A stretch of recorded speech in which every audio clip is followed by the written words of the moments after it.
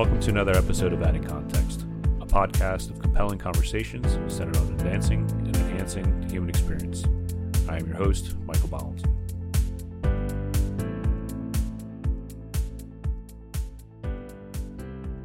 Welcome back to another episode of Adding Context. Today I'm speaking to Justin Hanlon and Austin Sargent. Why don't you guys introduce yourselves? Austin, would you like to go first? Wow, okay, I have to go first. I see how it is. You go first in the main show, but I go first on this show. Hey guys, I'm Austin. I'm a co-host at Crit Academy. I've been playing D&D for, I don't know, however long Justin allows me to play. I don't know. I play video games a lot, and I play D&D a lot. That's all I got. I'm boring. Okay. My name is Justin Hanlon. I am the host of the Crit Academy Dungeons & Dragons discussion podcast. I'm also a best-selling D&D content author, writer, the whole shebang, because apparently talking about D&D for an hour every week straight isn't enough. I had to write about it and try to start a business around it. So that's kind of where we're at right now. Awesome. Well, I found you guys. I actually stumbled upon your podcast, the episode that you guys talked about the most versatile classes, and I'm like, wow, this is something that's pretty awesome. And before we kind of dive really into what you guys do, what was your attraction to D&D? Because there's a lot of things that I think people misunderstand or don't understand about the benefits of Dungeons and Dragons. So I wanted to kind of get an idea of what your thoughts were and what kind of drew you to the game. Well, I can't speak for Ian, but honestly, my friend needed another player, and apparently I just am free all the time when I was a kid. So he's like, hey, we're doing this thing. We all get together, and we hide in the basement and tell stories. I'm like, that doesn't sound fun. But I got introduced to it, and honestly, the first night wasn't super exciting for me. I almost didn't go back because it was just character creation, and I'm going to be honest, if you don't know what you're doing, and it's not fun at all. But they did bring me back, and that was back in 3.0, I believe. I cannot remember. I think it's 3.0. We were just in that transition where my friends were changing from 3.0 to 3.5. But that's where I really got into it. And turns out telling a story is just as good, if not more interesting, than reading a book.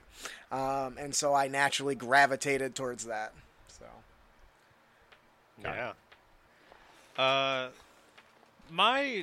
So it's actually funny because me and Justin met because of a mutual of ours. It was Ryan from 6 years ago. Yeah, he was my first co-host on the show. Yeah, he was a real chill guy. He kind of introduced me. He was like, hey man, you want to play D&D? And I was like, yeah, I mean, I'm in, sure. I'm down to try new things. I was in college, and trying new things is the wave when you're in college. We tried different things in college. And I remember I created a character. It was like a tiefling warlock, and he just immediately got crit by like some hobgoblin or something and died. It was great. Oh. Phenomenal time. Oh, that's funny. It was a good time. Oh, that's good. I mean, at least you had a good time and it brought you back. My original introduction was late 80s to age myself a little bit there. And it was really just dabbling with the original books and not really having much of a clue. And then I really got into it. Probably I was 12 to 14 with second edition. Yep. And then I laid off it for years up until probably about 4 or 5 years ago where I picked it back up again. And I have to say, I think I really like the mechanics of 5e. I think it makes things a little easier for newer players, and the homebrewing is just a whole nother element, which kind of jumps into what you do. Oh yeah, for sure. That's actually one thing I think I actually played heavily in 4th edition, which gets a lot of flack, but one thing that I really thought that 5th edition did right was appealed to the people that didn't have the time to learn the complexity of some of the other editions. And I think that's also why it became so popular, because it no longer had this ridiculous barrier of entry that Yeah. the rules create. It's here, you sit down, you pick your race, your class, and your background, and you play. And the Right. dungeon master basically can make every ruling based on you gain advantage, you gain disadvantage, and that's pretty much all you need to know to have a good time. Obviously, there's more to it than that, but I think that Yeah. core, that core that they did with the 5e's like advantage system and rule set really has made D&D more popular than it ever has been, because it's easy. I had a conversation with somebody a while back. We were kind of throwing around old school terms like THACO and stuff like that, and it was just kind of like a real big system shock for me. I haven't used that term or even thought about how to calculate that in about 30 years. I think, kind of touching back on the original thing that I was going for is people don't understand if they don't play and they don't watch the game or even pay any minute attention to the game, they don't understand the benefits on a personal level and working with other people that you can Right. get from playing D&D, between problem solving and critical thinking. How do you intertwine all those things with what you guys do? So when it comes to so it's funny you mentioned problem solving because that's literally my day job. Yeah, I do it root is. cause analysis, and I do statistical engineering. So for me, all of Big brain that stuff. kind of just comes together in D&D because solving problems, whether it's morally or if it's just going to save the princess that's been taken by the big evil spiky back turtle monster, the tools that you need to get there often expand the mind of the people involved. You mentioned problem solving. I mean, there's a lot that goes into the problem solving aspect of D&D beyond just like typical puzzles. Like one thing that really drew me to the D&D world's problems is some of the things that are related to people interactions and the problems that are Right. generated by those. So one thing I've learned, especially, so I was running D&D at my church for my students, my Sunday school students, and I got to kind of watch as they started trying to apply different reasonings to dealing with people in a make-believe situation that would benefit them later on. For instance, they were one of the first monsters I signed them up against was a person that got turned into a monster. And they knew this person. This person was good, but now they're not. So I actually got to watch these 10-year-old kids sit and debate about the morality of dealing with slaying a monster who isn't a monster by choice. And Right. so that created a unique problem and a unique situation that I don't think any other game really can capture well. Though I would Agreed. argue Fable came pretty damn close in the first Fable. But Yeah, and there was definitely a few instances in those games where they tried to tussle around with morality and whatnot, for sure. And beyond that, Sorry. there's also no, you're fine. And beyond that, there's also the record keeping. Something that D&D kind of requires is you to be somewhat organized, which is hilarious because outside of D&D, I'm not at all. But Yeah. Likewise. using that to help keep the kids organized and helping them build reading comprehension. So D&D has so many powerful platforms that can help people in general, I guess, whether it's Right. socially or through basic problem solving skills of setting up the physical, little boxes that people can solve. Right. I don't even know if I actually answered your question because I got into a whole tangent No, there. But I No, don't know. I love that tangent. Austin I might agree have in it. something to add. But I do that. I'm sorry. No, you're fine. You're fine. I was just letting you go at it, man. I mean, I understand. I think what D&D can offer that not a lot of other mediums, I guess, can offer, right, is the idea that you can kind of base yourselves in these while these are like fantastical worlds, these problems can feel very real, right? Mm-hmm. So like, for instance, you mentioned like the social aspect. Well, you don't suddenly become, a social wizard just because your charisma score on a piece of paper is high. You still Right. have to talk and be the face of the group. It's not easy, and it's hard to role play for, I'm sure, a lot of people. And but for some people it might come even more naturally because they don't have to be, I guess, like they can be like an exaggerated version of themselves, because players ultimately, when they create characters, I feel like they also kind of create these hyper idealized, maybe even like extremely exaggerated selves, and that's fine. I mean, all for it. I mean, as long as it's you're deriving inspiration from somewhere and you're having fun, who cares, right? I mean, that's kind of the Right. fun part about D&D. You're there to have fun, I would hope. But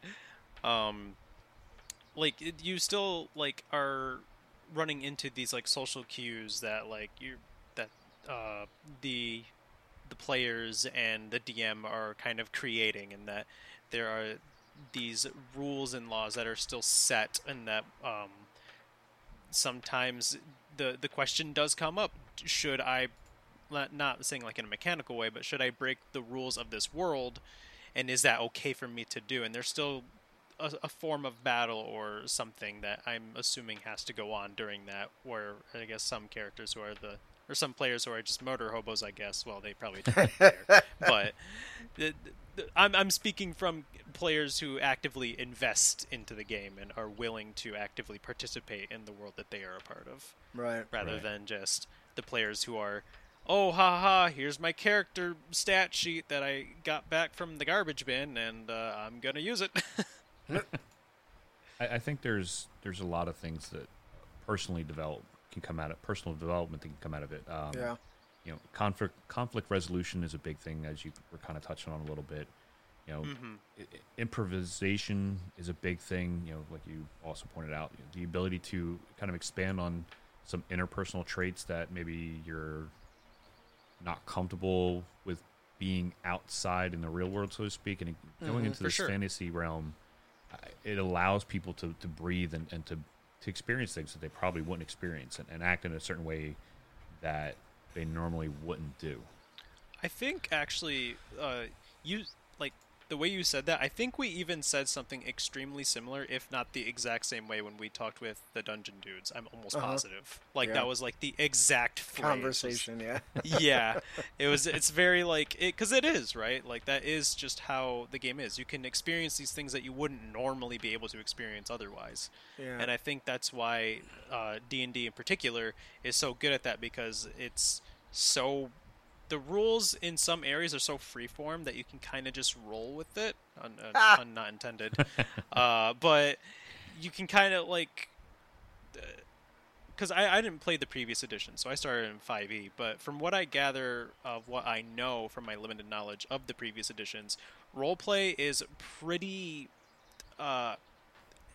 It's like heavily like it's like accented in this game, because there's a lot more you can focus on the roleplay aspects of these characters and like with their backgrounds and whatnot, rather Yeah. than like Right. previous editions you're more focused on like the combat and the skills you gain and whatnot. I think From the what I backgrounds gather. really helped with that quite a bit too. Because when the backgrounds first came out, I was just like, well, this says your character is more than just a paladin.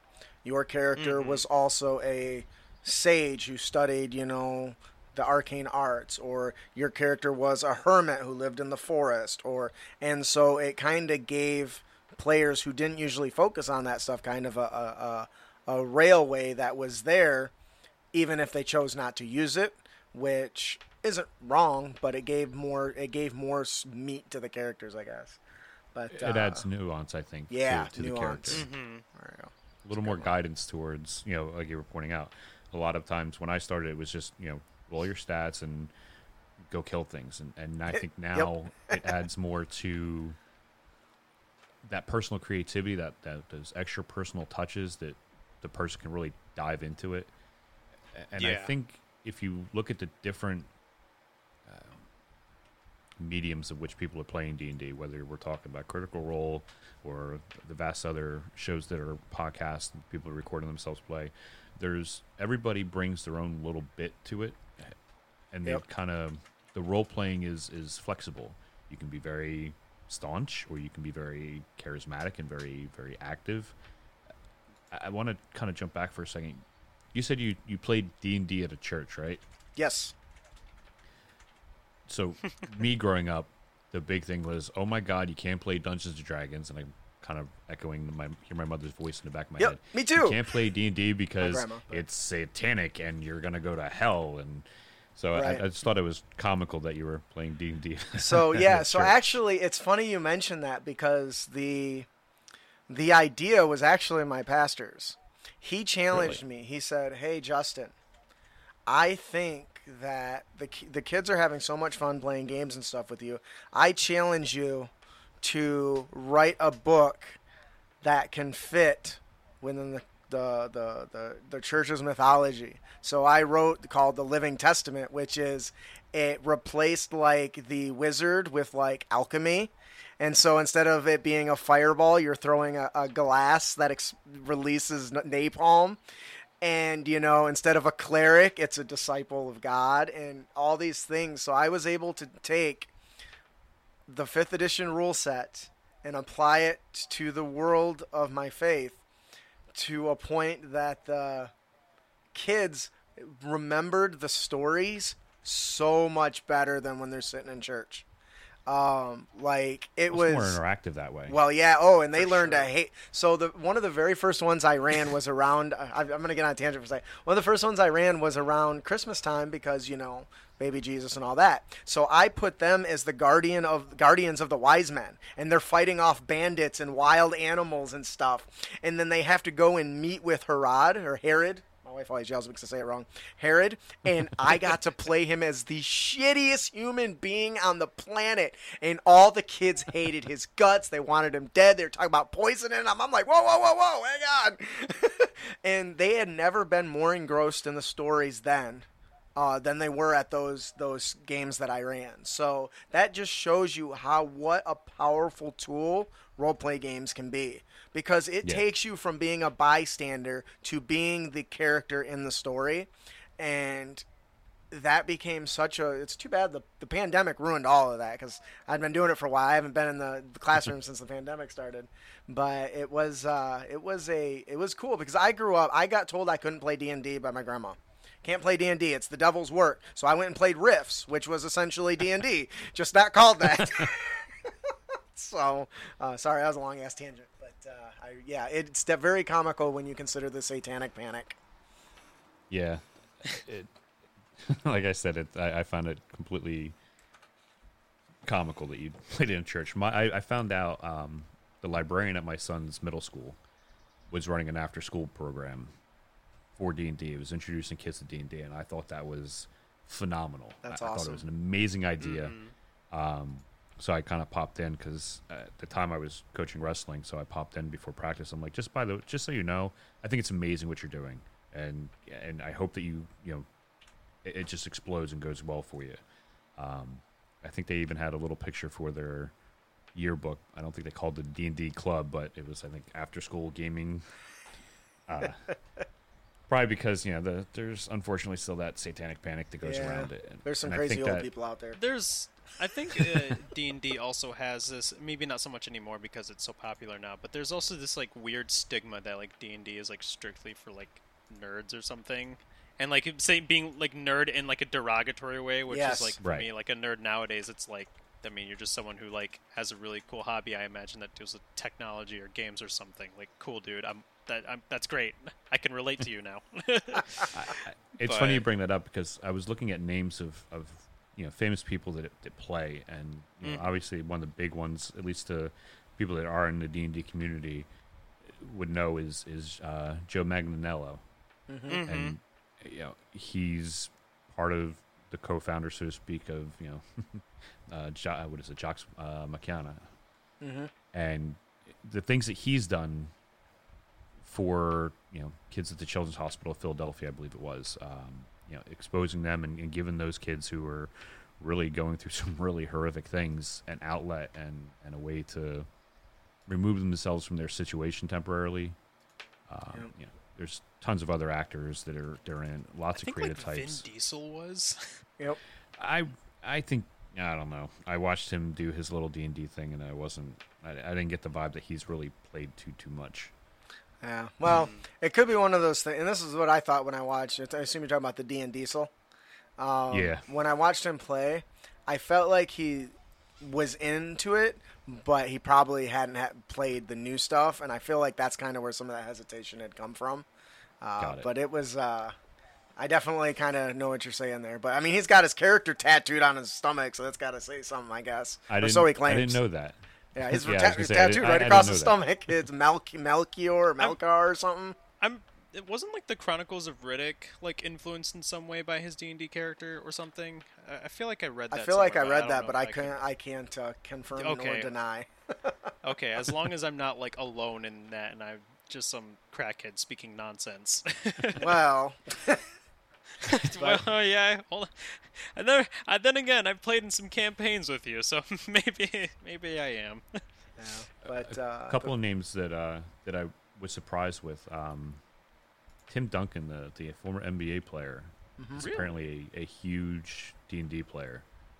Which I saw that name on the list. I'm like, really? And apparently he's big into it. there's a lot of people who are. I Oh, yeah, he mean, is. it's Wow. becoming more of a. It's becoming more accepted, so people who wouldn't have said anything about it previously Yeah. are willing to now. And there's a lot of people out there. Have you seen? I'm sure you've seen Iron Man, right? The guy that Yeah. did that Jon director. Favreau. Yeah, Or he's a Jon huge Favreau. D&D nerder. You know. You know, it kind of makes sense that they're all kind of coming out now because if we, going back to our previous conversation with the whole, like, satanic panic and whatnot, like they might not have had really like a real chance to say that they were Yeah. playing. You know what I mean? Right. In Right, fear So, of being shunned or losing opportunities to get them where they are. I agree. I think Yeah. I'm excited to see the explosion that's happened because I get to geek out a little bit more than Yeah.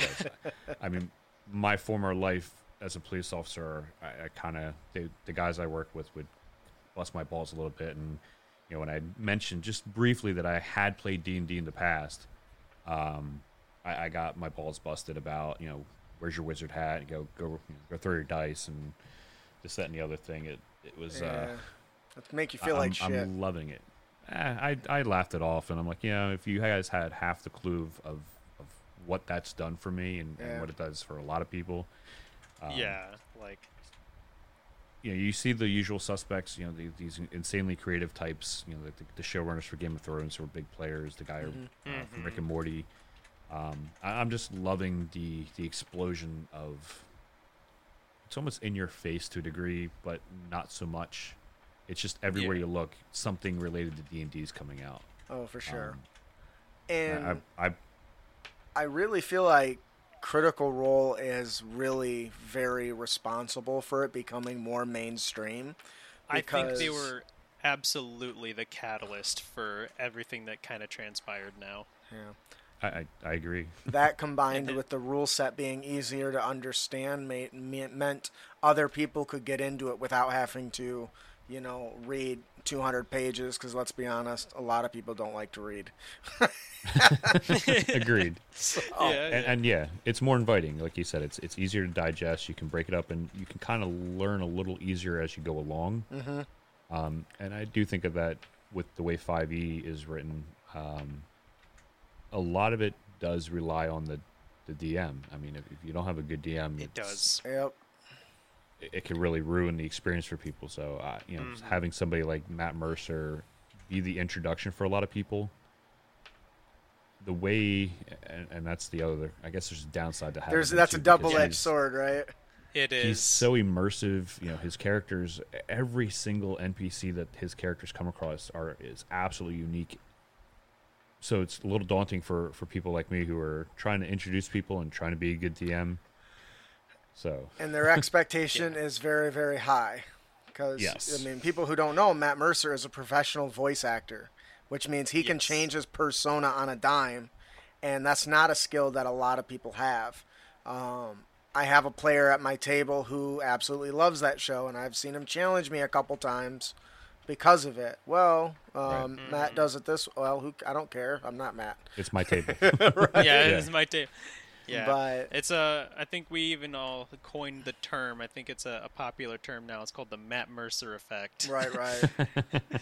Like it's an actual thing that it's just a term that's just being thrown around because it's like, well, on one hand, yes, he made D&D what it is today. However, now everyone has these very high expectations of what it is, and so it's very, as we've all said already, it's clearly not that simple. I think. Go ahead. Go ahead. Sorry. Go ahead. As Michael, as you had said, is it Mike or Michael? Yeah, either or. Okay. So as Mike had pointed out, things. me too. Usually they're not related to my name. Agreed. So, so you had mentioned that there's a lot of variety in Dungeon Masters, and one thing I like to kind of compare that to is, well, some DMs are good and some DMs are great. Well, some directors are great and some directors are shit.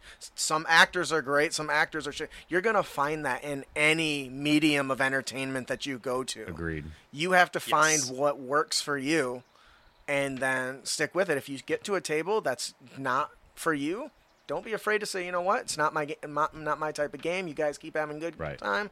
I'm out of here. But some people end up getting stuck in those situations because they're afraid to say, I don't want to be here.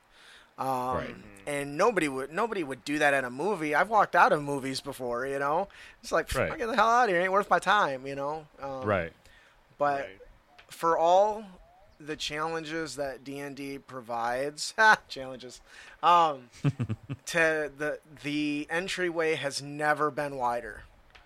You can throw a pencil down this hallway now and find somebody that's willing to play. Now, whether they're willing to run a game, that seems to be a whole other challenge. But yes, overall, I think that it has led to the breakout of D&D becoming so popular. I feel like it's led to a lot more creative content and a lot more people being successful in areas that they may not have otherwise been. I'm a perfect example. We started off as a podcast because we just wanted to talk about D&D, and honestly, we didn't care if anybody listened, but we figured, well, if we're going to start, we might as well kind of talk about what D&D is first before we get into why we're talking about it. But it kind of evolved from there because one thing that D&D does very well is brings people together, and through the show, we're able to meet Mike here. We've met a lot of different people that has allowed us to become, best-selling, content creators and writers. Writing, I flunked out of school when it came to writing. You know how horrible I am at writing? But you know what I learned? All I got to do is get my idea on paper. There's an editor for that. A good editor is worth every bit, And so for sure. And my creations wouldn't have existed had I not got into the world of D&D. So, since you brought that up, your Crit Academy has a number of facets to it. One of it is the podcast. Another component is being content creators. What's that process like? Hard. Grueling for my man Justin here. I'm very fortunate that my players such as Austin are happy to let me toss things at the table for them to play with. Because dude, throw any playtest content at me. I'll run it nonstop. Find ways to break it. Yeah, right. Yeah, well, and I do challenge them to do that because you need to know. Sometimes it's easier said than done. Yeah, but I do a pretty good job. Not to toot my own horn. Toot toot. I mean, there was the time when we messed with some aura effects, and that definitely went. You quickly. broke it. That's lessons I killed learned, somebody right? But immediately. that's how you fix it.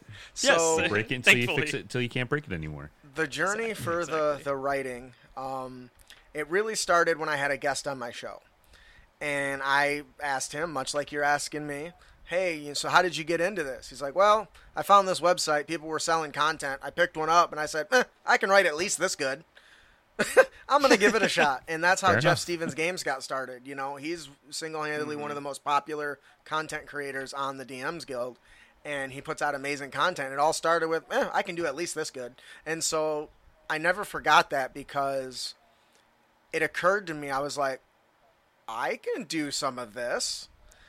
So I began challenging myself and asking my players and my co-hosts, what do you think about this? I think this would be a cool idea. And then everything just kind of free-flowed from there. It started with, I started small because I'm a DM, so I was already writing stories, but my stuff, not structured. My idea of a D&D plot is, here's 5 bullet points. Here's where they start. This is where the final boss is hiding. I don't know really what's going to go on between. Here's kind of the hook, and here's kind of what the guy's doing, the motivations. I kind of just turn the players loose, and then I fill it out as I go. That is not how adventures are generally done. So for me, it was a turn upside down to be able to try to format it in a way that was deliverable. So luckily, my players were there to kind of support me in that journey as well. The co-hosts were able to kind of give their feedback. When I would post something like, hey, what do you think about this? Ian specifically and Austin, you came on more recent. But there was a lot of, hey, you can't do that because if you do that, it's going to cause this. And if it causes this, it's going to cause this. And then why would anybody ever pick this because this is so powerful? And I'm like, damn it. So there's definitely some moments where we run into those problems too, right? Where it's like, this sounds really fun on paper, but how do we... Because like that's something that I struggle with. And we're making something as we speak, but... The Chrono Breaker. The Chrono Breaker, which I'm very excited about. Like... There's already some stuff where we're like, okay, I have this idea, and I like this idea. We both like this idea. But the problem is, for me, how in God's name do I try and structure this thing to make it like you can use it appropriately, which I thought was really cool because you said that why not just use multiple of these resource dice? And I was like, why didn't I think of that? Like, that's brilliant for me because, like... now you have reason to use a more powerful resource, and it's just stuff like that where it's like, I can't believe... Now I know. Now I can use that for later should I ever need to. When it comes to developing, the one thing that has really made it better and easier is to go line by line for similar products and say, okay, what do they have all in common? Okay, for this feature, at every level 3, every class gets a subclass, right? Yep. No, that's not true. No. I mean, I thought it was. Wizard starts at... Wizard gets it at 2, Druid gets it at 2, and Cleric gets it at 1. So the question is, why are they different than all the rest of them? So those are the sorts of things that you got to kind of keep in mind when you're developing stuff. Okay, all the fighter classes that have been released, at 7th level, they get some sort of utility ability in most cases. Yep. So I'm not going to give them another brute force ability there. You're going to give them a utility because that's kind of the standard. And that buying all the different products has actually made me a better content creator because I can basically just line everything up and say, okay, my first feature needs to include a core action they'll do a lot, and then something that's some sort of proficiency or something only they can do. And you kind of stem and build from that when it comes to character building. With adventures, that's actually the easiest thing to do. I don't know if you've seen any of the 5e adventure modules that have been written, but they're basically written room by room, kind of. And they only give you details for the important stuff. So, and it's open in a way that the DM can digest it and then regurgitate it and add on to it if they want. And it's really actually pretty easy. You just got to start.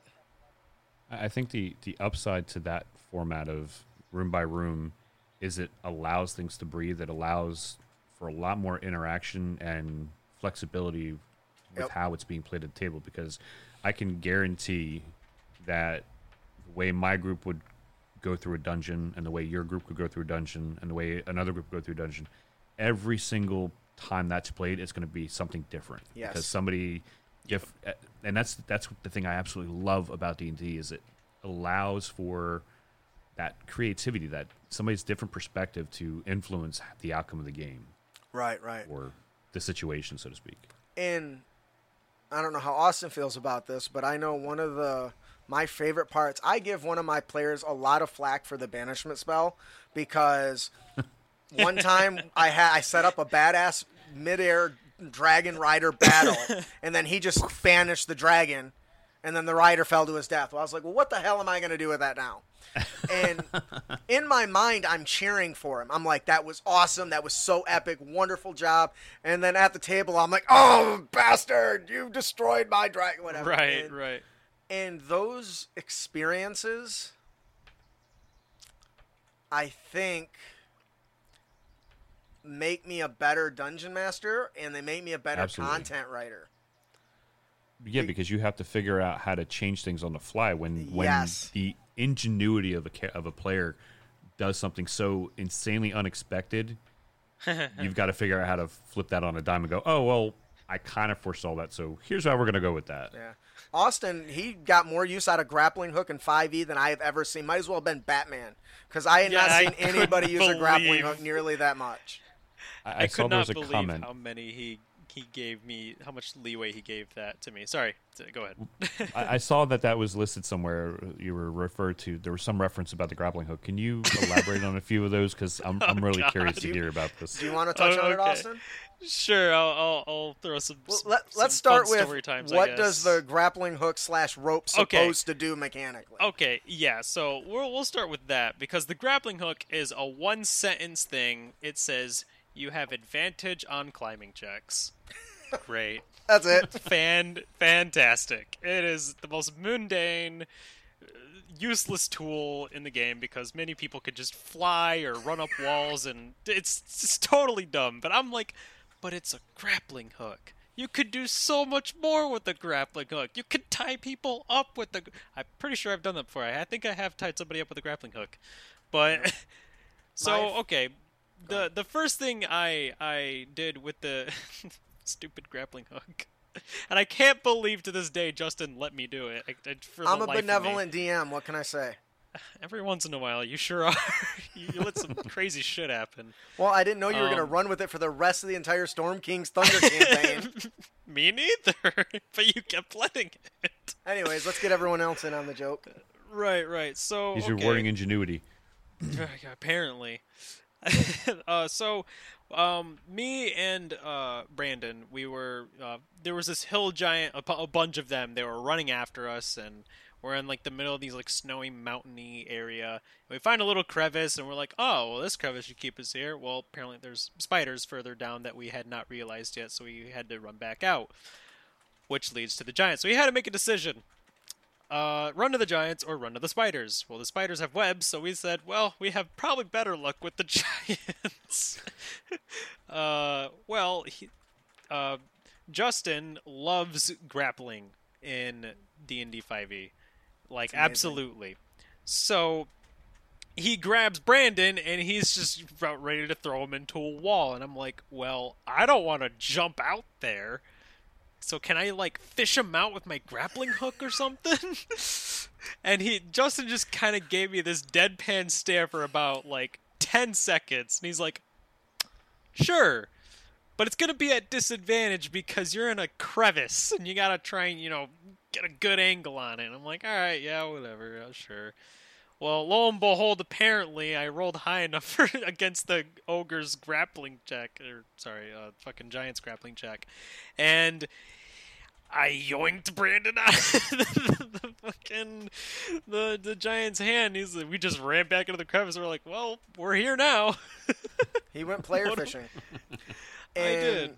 The thing you did that really made it most memorable for me was there was a scene in the Storm King's Thunders. There's this giant, basically destruction machine that they're trying to put together, and I made it take the form of like a giant, almost like a Gundam type thing, and it's only half built. It's hanging in the fire, the fire giant's lair, and it's hanging out over this crevice like you would expect some sort of giant robot type thing to do. So this guy just slings. He's like, all right, well, I got to disengage this thing because it's shooting lasers out of its eyes at us. So he swings his grappling hook, and he's swinging back and forth over this crevice trying to disable this thing while it's blowing up everybody else. And I'm just like, yep, okay, there's that grappling hook again. And it just, the entire campaign, it went on and on and on. Oh, I need to hide away from this giant. I want to throw my grappling hook on the bottom of the table and shimmy up it and hold up to the top of the bottom of the underside of the table so they can't see me. I remember that. So, and it just, the entire campaign, just, if he could find, I feel like you were actively trying to find ways to use your grappling hook at that point. So, I mean, that's what makes the D&D so great, though. The ingenuity. admittedly, I was a rogue, so my options were either try and brawl out with this thing. Yeah, I know. I had caltrops too. I was trying to be a ninja about everything, and it kind of worked for the most part. But that giant almost, saw me, and that almost did not go well in my favor. My first character that I absolutely fell in love with when I played was a gnome thief illusionist, going back to AD. That sounds awesome. He met his death by being pummeled by a stone golem after he had lost all of his intelligence because he tried fornicating with a goddess. Oh no! He was left stupefied. That's awesome. Intensely, and he just walked into this thing. He didn't have the intelligence to walk away from being pummeled, and it just literally pummeled into mush. Oh my! So does that make him a stupid fuck? Yeah, clearly. I think that was the big punchline that night. See, wow! But that creates such a memorable moment in for you to be able to relive and recall and share. And that, when it comes to D&D, that's what it's all about. Is creating memorable moments with your friends, whether it's over some beer, some wine, some brat, some Kool-Aid, however old you are. You can always have a wonderful experience, and storytelling is older than any form of writing, and there's a reason for that. There's a reason why there used to be minstrels and bards that would travel and tell stories, because it builds and feeds the imagination of all that listen and want to be engaged. And D&D just does it right. I mean, D&D is not the only role-playing game. I want to get that out there. There's a lot of good role-playing games. Right. Oh, for sure. But D&D just has a better marketing team. Since you brought that up, you're creating something, creating a game. Yes. If I understand correctly, it uses similar mechanics to 5e, but it's just a different flavor to it. Can you elaborate on that? Yes. So we have a Kickstarter currently that runs until July 29th for Capes and Crooks, a 5e superhero RPG. I've written well over 20 products, I think we have now. And so I've learned the system very, very thoroughly because of the amount of research that goes into making sure I build something right. And so no kidding. With that, you also learn the shortcomings of the system. And as any dungeon master worth their salt will say, I think I can do that better. So I tried. I wanted a superhero game. I love superheroes. I grew up on comic books. And I thought, what really is the difference between a barbarian and the Hulk? And you know what the answer is? Nothing. Little. Yeah, nothing. So, much nothing, yeah. I brainstormed for a while. I was talking to the guys over chat and stuff, and I decided, what is the biggest weakness of 5e that prevents it from succeeding as a superhero game? That's the subclass system. So we did away with the subclass system and replaced it with an a la carte type design. So you still pick your class or your superhero role, which in this case we'll say the Brute, since we talked about it already with the Hulk. The Brute gives you some of the features are right from the Barbarian, like half damage and raging and stuff like that. But you could just as easily now say, okay, I don't have a subclass anymore. Instead I pick at-will power, superpowers, right? So this power, I want to be a telekinetic Brute. I don't want to be like the Hulk. I want to be something different, like Jean Grey maybe. So you pick up some telekinesis powers, and instantly you just say, well, my ultimate defense is created by my psionic powers instead of by my big muscles. Or maybe Austin picks up the air launch and a couple of the more brutish powers, and picks the same class, but they play entirely different. I'm telekinetically tossing enemies around and reading minds, and he's choking bitches,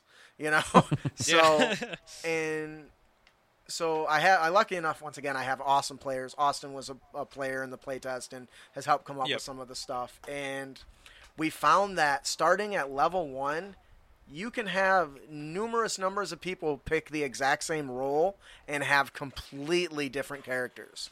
Would you actually like me to Sure. divulge into that a little bit? Yeah, sure. So, it was actually like really cool because me and Ian, the other co-host, we didn't plan this. By the way, we totally both chose the crime fighter role, which is your more like probably the closest thing would be like Batman. Yeah, a very Batman-esque styled character. But he went more of like the martial arts heavy route, but where I went more of the like telekinetic and more supernatural powers route. So while we both could do okay in like a hand-to-hand combat scenario, because that's what the crime fighter still specializes in, he had more techniques to kind of get around his opponents to make them kind of do as he Squirm. wanted to. Yeah, exactly. Whereas I kind of just chose to just kind of almost brute force my way into the scenario. So like I had the ability to fly in, I had the ability to kind of do like these like small bits of AoE damage, and I could just easily grapple somebody real quick and they can't run from me while they take all this tick damage. Whereas he would be able to like mitigate damage entirely or even counterattack in some cases. So he had more opportunities for higher damage. So it was this very interesting, like, because there's no subclass system, you kind of just like the class, like the role, I guess, the crime fighter. It feels like it just kind of adds like a primary thing your character can do, if that makes sense. But you can still build things off or towards it. Yeah. Got it. So, and it was really cool. And of course, when I was developing it, the last thing is in order to be super, every speedster knocks out 12 guys in the middle of a battle. Well, you're not going to be able to do that if you do normal 5e rules, so we implemented the cronies and henchmen. Cronies go down in 1 hit, henchmen go down in 2 hits, and when they succeed on saves, they don't take damage. So we did a lot of the playing around with the mechanics for the subclasses and the monsters, but everything else is pretty much 5e, and so that means it's easy to learn. And if you already know 5e, you don't need to learn anything else. But instead of picking your subclass, you go pick a couple powers that you want. So Right. it's been a blast. Yeah. Well, Yeah, it was super fun.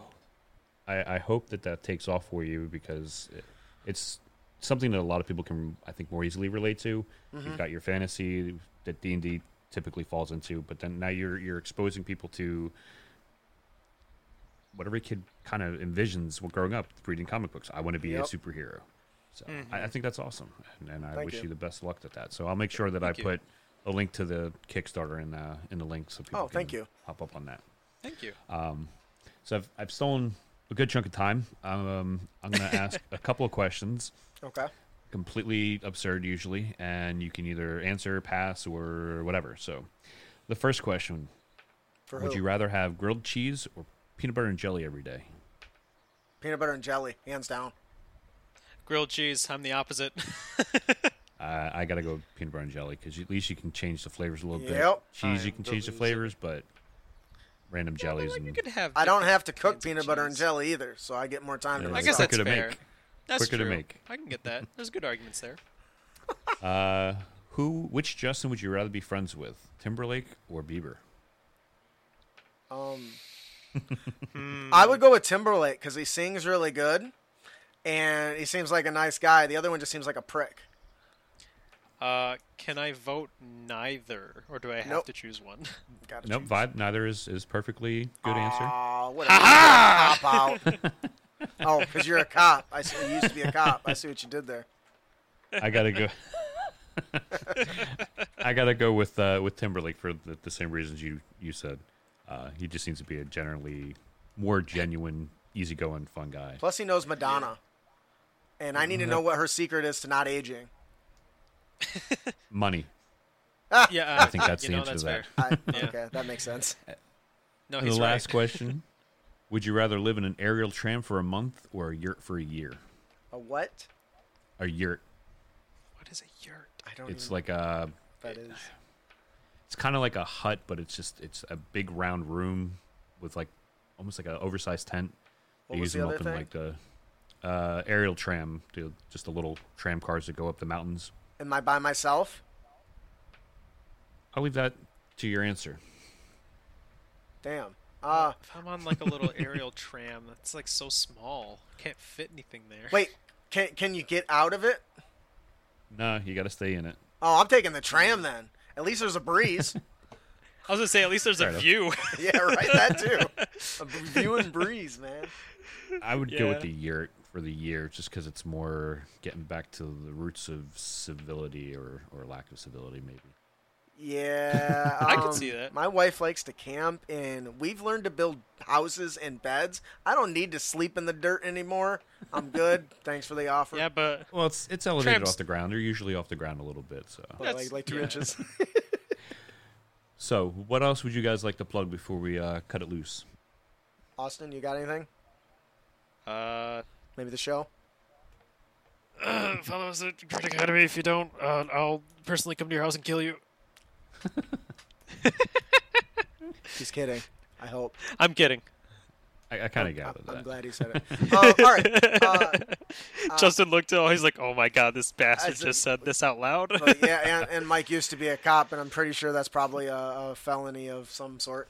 Anyway, at least a misdemeanor. All right, so I'm Justin Hanlon. I am the host of the Crit Academy podcast.